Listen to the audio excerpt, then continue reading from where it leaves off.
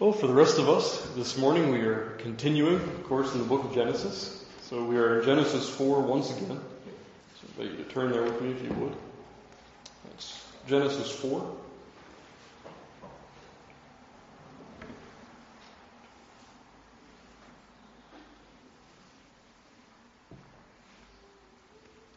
It's Genesis 4, and before I begin, I would like an announcement now. So God willing, I will be preaching in Glasgow next Lord's Day morning and evening. So there won't be any adult Sabbath school class. All the other classes will be meeting. But if the Lord wills, I should be over there. This class won't be. So this will be our last class for until the very last Lord's Day of the month. So we take up the Word of God here, Genesis 4.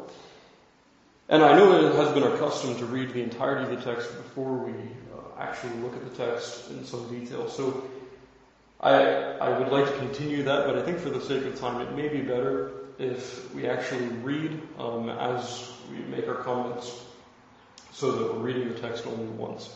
And hopefully, that means by the end of this hour this morning, we may actually get through the entirety of the 4th chapter. So before we begin, I want to set you in the context that we began with. And you remember, as we have been looking at these early chapters of the book of Genesis, our interest has been to follow the text as the text divides itself. So, of course, the chapter divisions that we have and that we know and that we love in our English Bibles came to us through the medieval period. And many times we got it right.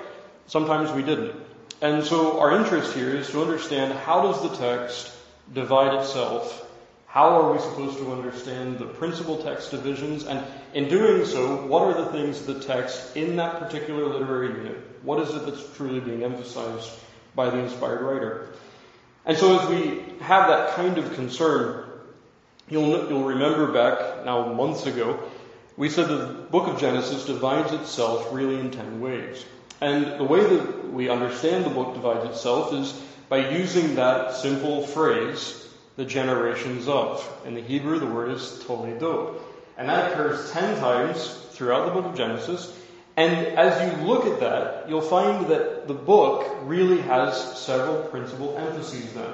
In each section, divided by this phrase, the generations of, or toledot, there are certain narratives that are certainly central, and then there are certain figures within that narrative that are certainly emphasized.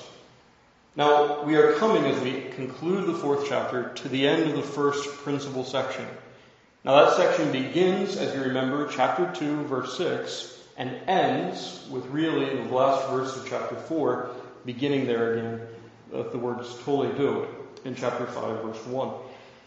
So, we are coming to the end of our first principal section. And because we're doing so, I want to spend just a moment here and ask the question, what are the kinds of things that we've seen emphasized thus far? Now, as we've looked at this text, and again, I'm referring here to chapter 2 all the way to the end of chapter 4, what you have here, of course, is man. Man is in many ways central. He's certainly not the central figure, but the activities of man certainly loom large in the text. And so how is man portrayed to us in these chapters? Well, as you look at man, first of all, you find him as a creature. Man in creation is certainly emphasized. But then as you move through chapter 2, it's not just man as he's a creature, but you remember, as man is placed into a garden that has with it special provisions, special promises. We recognize man is not only in creation, but he's also a man in covenant. And then as that theme continues, you remember, as we come to the 3rd chapter then, especially that first part of the 3rd chapter, we find man not only as he is in creation, not only as he is in covenant, but man as he is in rebellion. The inspired writer is putting before us man as he steps into these various roles. And finally, in the 3rd chapter, you have man in rebellion, and at the end of the 3rd chapter, you have man in ruin. And that's how we've seen the text thus far. The first section, I hope the weight of this hits us. The first section of the inspired Word of God, this is how man is presented. Man, a creature, man in covenant with God, man in rebellion, and then man in ruin. Now, as we come to the 4th chapter, you'll notice here that this is still part of that same section. The section does not break at the end of chapter 3. And the significance of that, I think, hopefully in the last few minutes of our time this morning, we'll be able to consider that. But as we look at the fourth chapter even further divides itself. So as you're looking at the fourth chapter, you'll find the first 15 verses, of course, are preoccupied with the narrative of Cain and Abel. And then as you move verses 16 and 17, you have the genealogy of Cain. And then from 17, really from 16 and on, you have the genealogy of Cain, but then there's even a further subdivision in that genealogy that deals with Lamech. And that begins in verses 19 and goes to the 24th verse of our chapter. And then verses 25 and 26, as we've already seen, you have the resumption of that line, a return to Eve and what she says with the introduction of Seth. And so the fourth chapter divides itself fairly easily into those four sections. Cain and Abel, Cain's genealogy, Lamech, and then the introduction of Seth. So I want us to look at the text according to those divisions. And so in order to do so, I want us to begin here with that first section that begins here, chapter 4, verse 1. And Adam knew Eve his wife, and she conceived, and bare Cain, and said, I have gotten a man from the Lord. Now friend, again, as we've said before, at this moment we should stop and just see how interesting this is that Eve is the one who's speaking here. And know what she says. She has gotten a man from the Lord. This is something that the Lord has given her. Eve has no confusion at this point. Procreation is of the Lord's mercy, and is only of the Lord. I will come back to that in a moment or two, but note that just for the time being. And she again bare his brother Abel. And Abel was a keeper of sheep, but Cain was a tiller of the ground. And in process of time it came to pass that Cain brought of the fruit of the ground an offering unto the Lord. And Abel, he also brought of the firstlings of his flock and of the fat thereof. And the Lord had respect unto Abel and to his offering, but unto Cain and his offering he had not respect. And Cain was very wroth, and his countenance fell. We'll stop there just for a moment. Of course, in these early verses of chapter 4, we're given a picture of both sons. Not only their names, but also their occupations. And principally, and again, this is something that should strike us, principally, we also have their behavior as they worship God. And not only that, not only do we have their behavior, but we have their acceptance with the Lord, or in Cain's case, the lack thereof. It's a striking thing, isn't it? The first children that are born in creation, these are the things that the text emphasizes.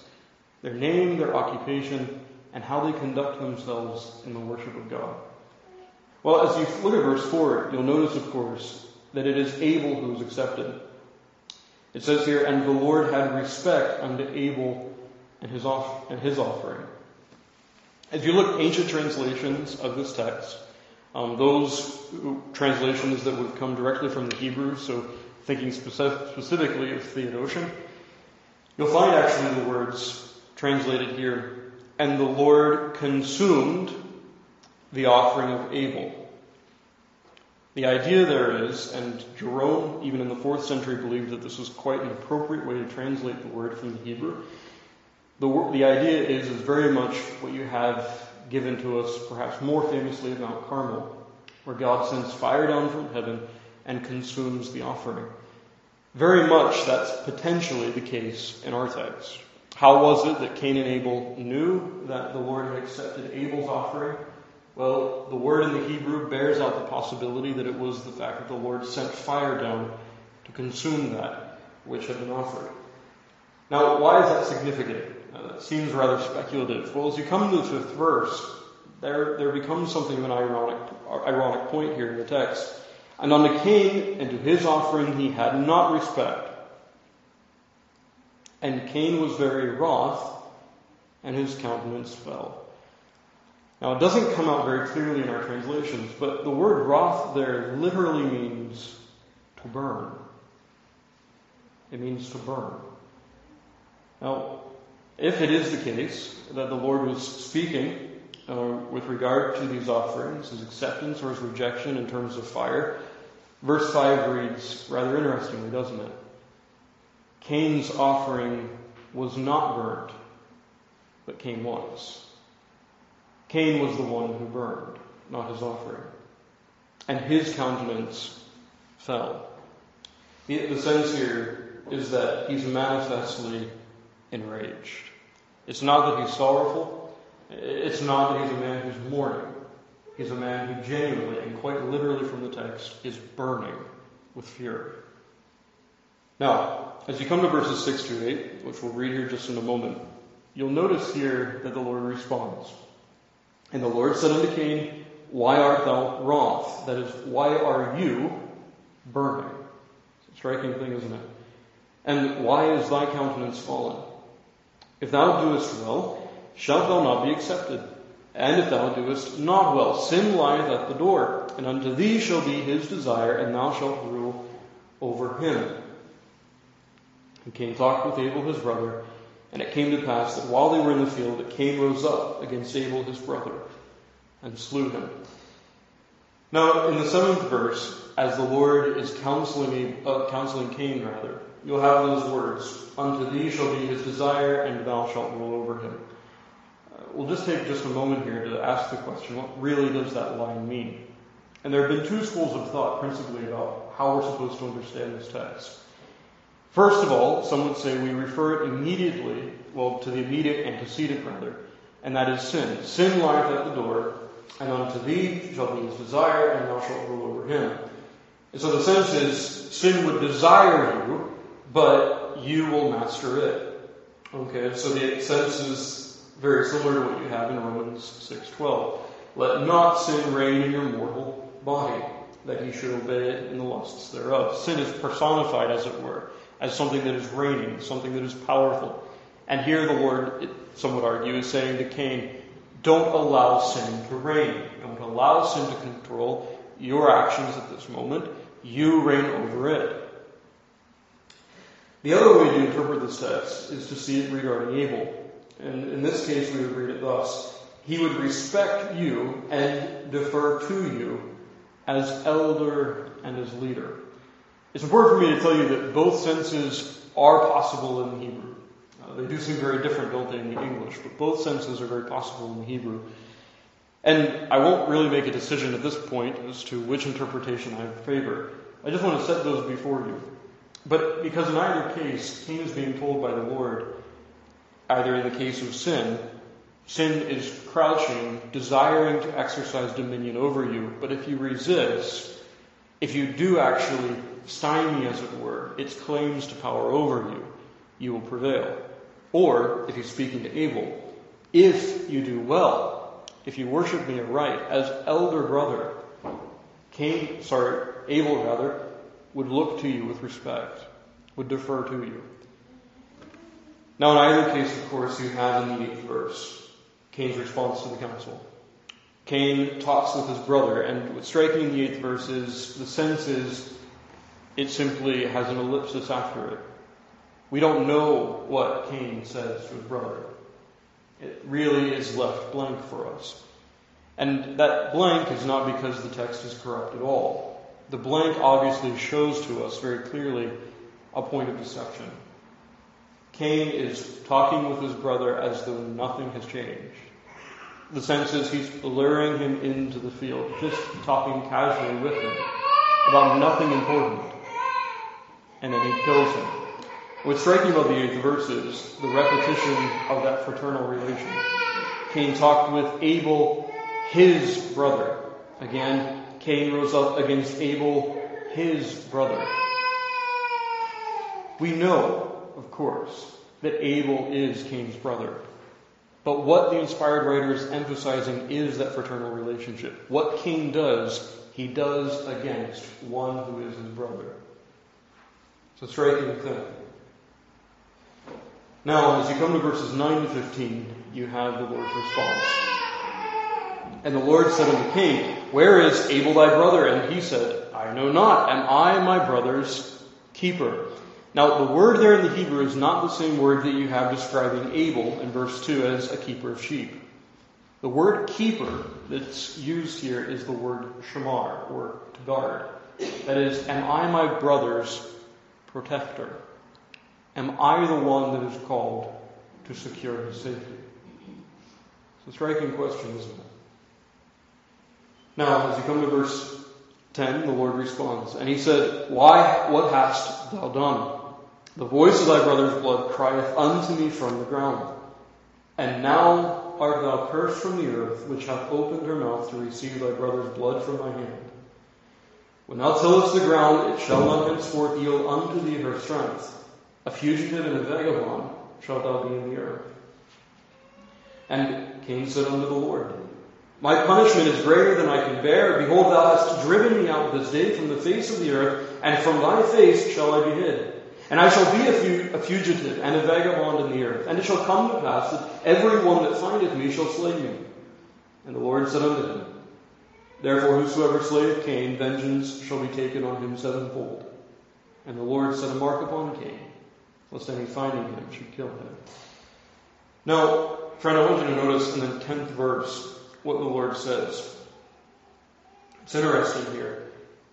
The Lord describes Abel's blood, personifies Abel's blood as something that is crying. Throughout the scriptures, this word is going to be used to describe cries of distress, cries of injustice, cries of the oppressed. The Lord is saying, I've heard your voice, Cain, but it is the voice of your brother's blood that cries even louder. You won't confess, but your brother's blood, it incriminates you. It declares you guilty. And then you have, in the 12th verse, that sentence. Now, you have the words fugitive and vagabond repeated twice. The word fugitive very much carries with it the idea of a man who is incriminated, a man who is marked. But the word vagabond really has in view the idea of a wanderer, somebody who is homeless, a true nomad. Now, as we look at the text, and as you just look briefly at what you have in the 17th verse, you do see something of attention. Cain, described as a wanderer, but in verse 16 he builds a city. So how are we supposed to understand the word vagabond, the idea of wandering, or the idea of Cain being a nomad? Well, I think the best way for us to understand this is how the word is going to be used throughout the rest of Scripture. The word vagabond here does not necessarily mean a literal nomad. Throughout the Scriptures, it will describe anybody who wanders, not only physically, but even spiritually. Just to give you an example, he relates to those who wander both in sin, but also it can be used to describe those who wander. That is, those who are, as it were, set loose in their wandering. These two things are come unto thee, says Isaiah. Who shall be sorry for thee? Desolation and destruction, and the famine and the sword. By whom shall I comfort thee? What's striking about that, in Isaiah 51:19, the word, who shall be sorry for thee, is actually the word for vagabond in our text. Who shall be a mourner for thee? I think that's perhaps the best way to understand this idea of being a vagabond, a wanderer. The Lord will send him out, and he will send him out mourning all of his days. Spiritually, he will be a wanderer. Spiritually, he'll be a nomad. Sure, he can erect cities. Certainly, he can build homes. And maybe in that sense, we wouldn't consider him a wanderer. But in every other regard, he certainly is. He certainly is a vagabond. In verse 14, you have really, I think, the evidence that that's how we're supposed to take the text. You have here Cain reflecting on this punishment, and here's his interpretation. Not only will he be driven from the face of the earth, but from the face of the Lord. That's striking, isn't it? Here Cain sees his punishment at this moment as principally tied to the Lord. Now, as you look at verse 16, I know I haven't read it just yet, but look down just with me to those lines there. We are given something of an interpretation of what this means. Cain went out from the presence of the Lord. That is, out from the face of the Lord. And what does that mean? And dwelt in the land of Nod on the east of Eden. The sense that the text gives us here is, in many ways, very simple. What the Lord is saying is, you are going to be driven from the place that you currently inhabit.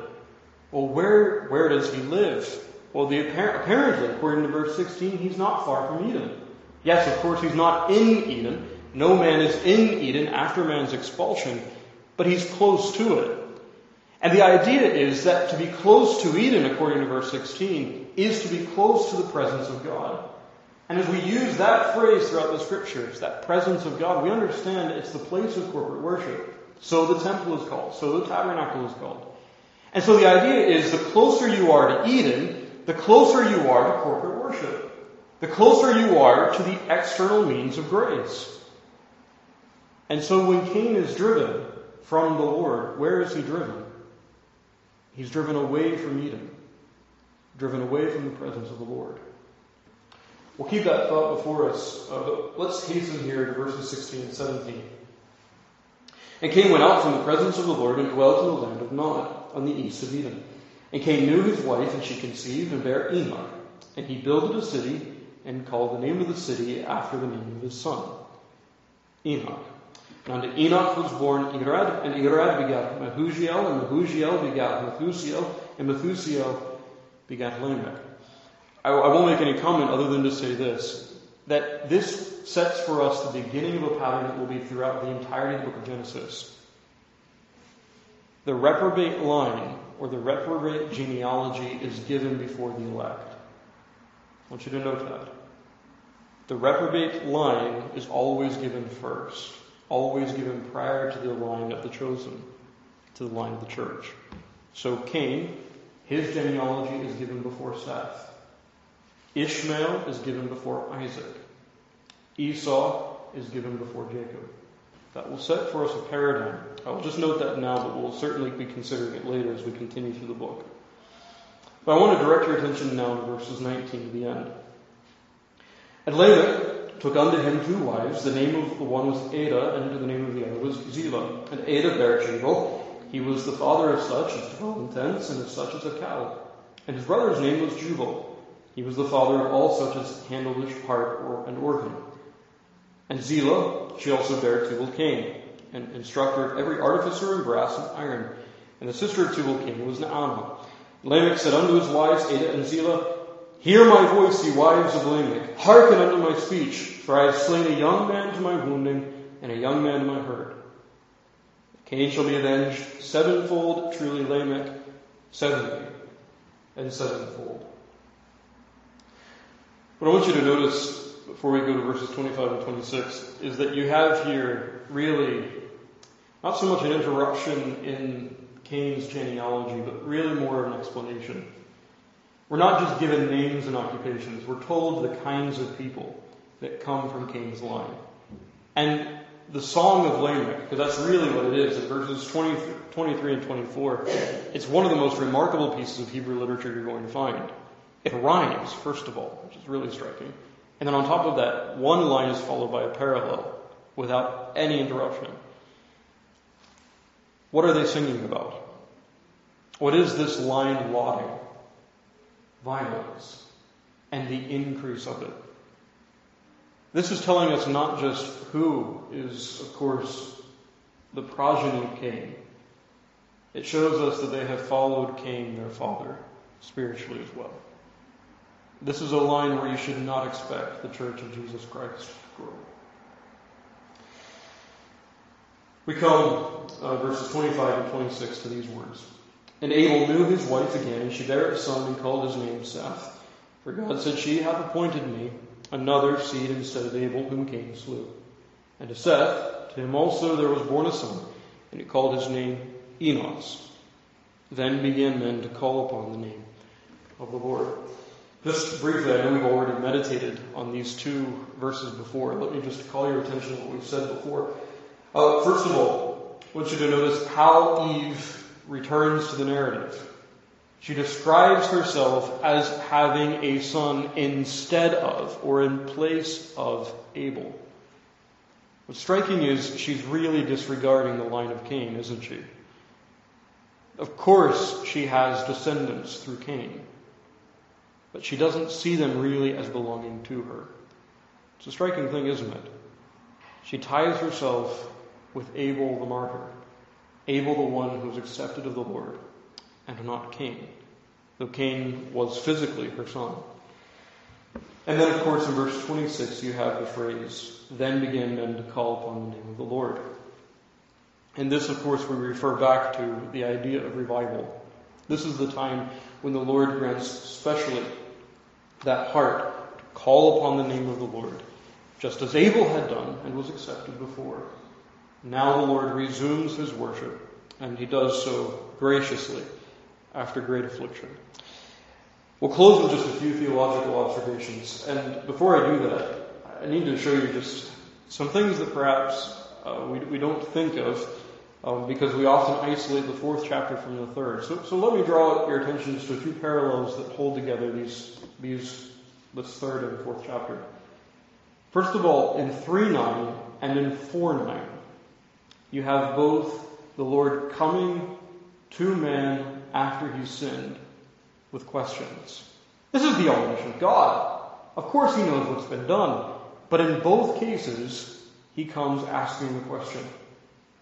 And then, perhaps most obviously, in 3:16 and in 4:7, you have literally, word for word, a repetition of a phrase. What you have there is, "Unto thee shall be his desire, and thou shalt rule over him." That's first spoken to Eve, and then the Lord speaks that back to Cain. We need to understand that that's crucial.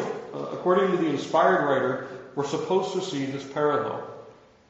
Now, friend, whichever way we take this reference with regard to Cain, you need to understand here that the Lord is saying something very clear. If you continue in sin, you will find, as Eve has, your liberty lost significantly. You will be brought under significant dominion. And then, strikingly, in 3:24 and in 4:14, there's also that sense that the Lord is driving them away. That's part and parcel of their sentencing. 3:24, Adam is driven from the garden. 4:14, the Lord drives Cain from the face of the earth and from his presence. There's also certain thematic parallels. You have temptation, fall, followed by a sentence. In both chapters 3 and 4, those patterns continue. And then strikingly, in both cases, the ground is cursed for the sake of man. First case, Adam, but then of course as we look, as the Lord speaks to Cain in verse 11 of chapter 4, the ground again is cursed. Now, those are parallels, of course, similarities, but there are dissimilarities as well. And these are striking. Eve succumbs to the wiles of the serpent. But note this. Cain, he rejects the Lord's warnings. The serpent comes to Eve to tempt her, and she succumbs. To Cain, the Lord comes to counsel him against temptation, and he rejects the Lord. It's a striking thing, isn't it? But then secondly, you have the idea here that in the first case, it was Adam who heard the voice of the Lord in the garden, and he hid himself. In the fourth chapter, it's the voice of Abel's blood that is heard. And in fact, what's striking is in that text, he says, the Lord speaking to Cain, he says, "The voice of thy brother's blood crieth unto me from the ground." In the original, the sense is, listen, the voice of thy brother's blood. Hear that voice. Adam heard the voice of the garden and was afraid. The Lord turns to Cain and he says, "Hear the voice of your brother's blood." Now, theologically, there are a few things we can say. First of all, as we look at Cain, we need to recognize he really is for us the first excommunicate. It might be a striking thing for me to tell you, but as you look at the text, again, Cain emphasizes the fact that he is driven not only from the earth, but from the presence of the Lord. Okay, so again, I'm directing your attention to verse 14. "From thy face," verse 16, "from the presence of the Lord east of Eden," away from the worship of God's people. And manifestly, Cain is going to see himself so distinguished from whoever is walking on the earth at this time that he says his punishment will set him apart radically. He is really an outcast. And an outcast we ought to understand here in a spiritual sense. And this is the way the New Testament treats Cain. I mean, just take Jude 11 for a moment. They have gone the way of Cain. Speaking of apostates, they have gone the way of Cain and ran greedily after the error of Balaam for reward and punished in the gainsaying of Korah. What's striking is Cain becomes for us the proto-excommunicate in the New Testament. The man who first knew the Lord by some profession, even by some engagement in corporate worship. And then he is driven out, just as Balaam is driven out, just as Korah is driven out in punishment. You have here the case of the first men driven out from the Lord's people, driven out from corporate worship.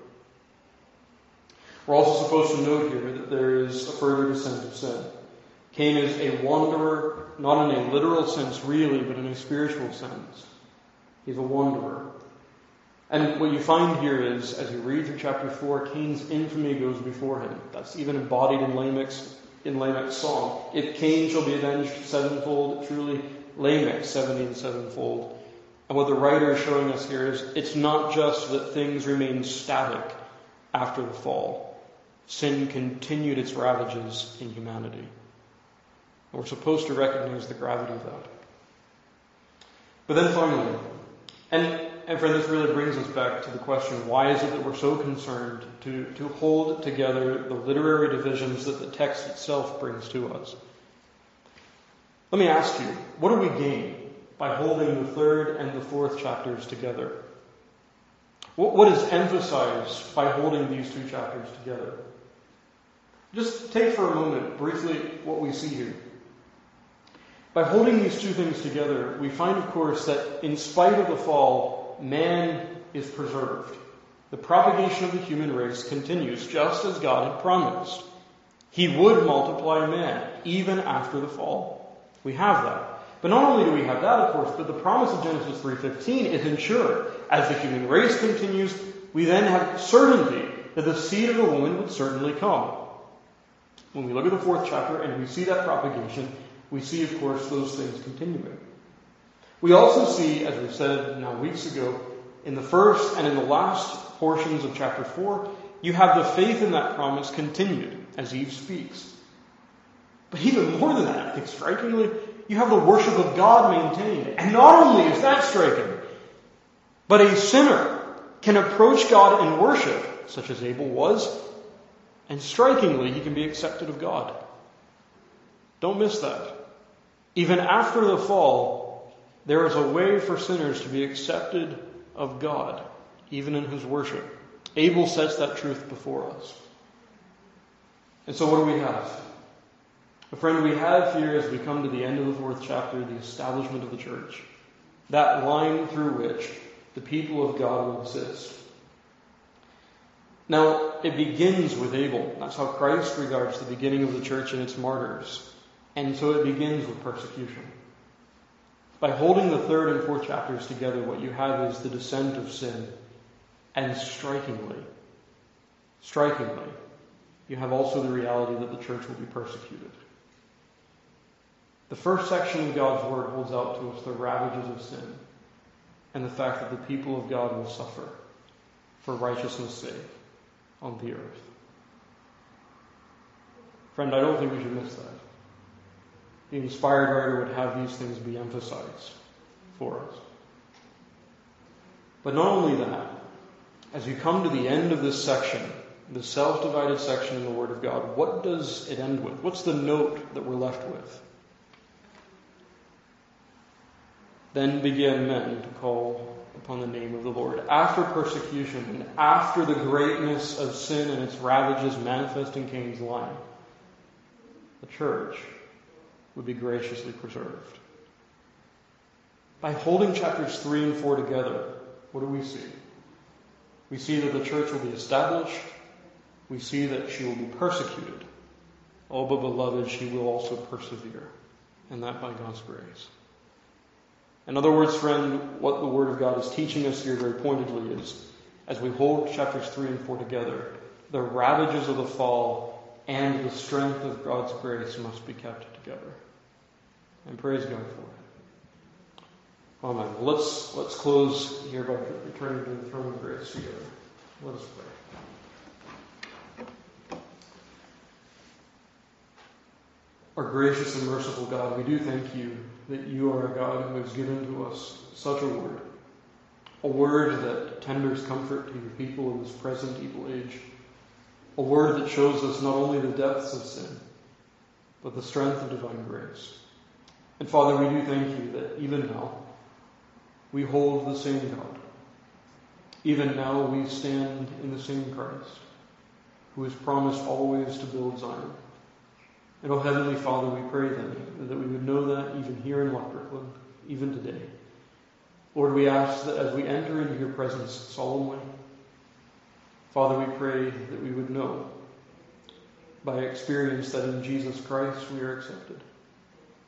And Father, we pray that we would know by experience that you are God who is pleased as well to use these means to build up his people, a persecuted people, a people hunted and harried by sin and by the world, but a people nonetheless preserved and promised to continue to be so through Jesus Christ.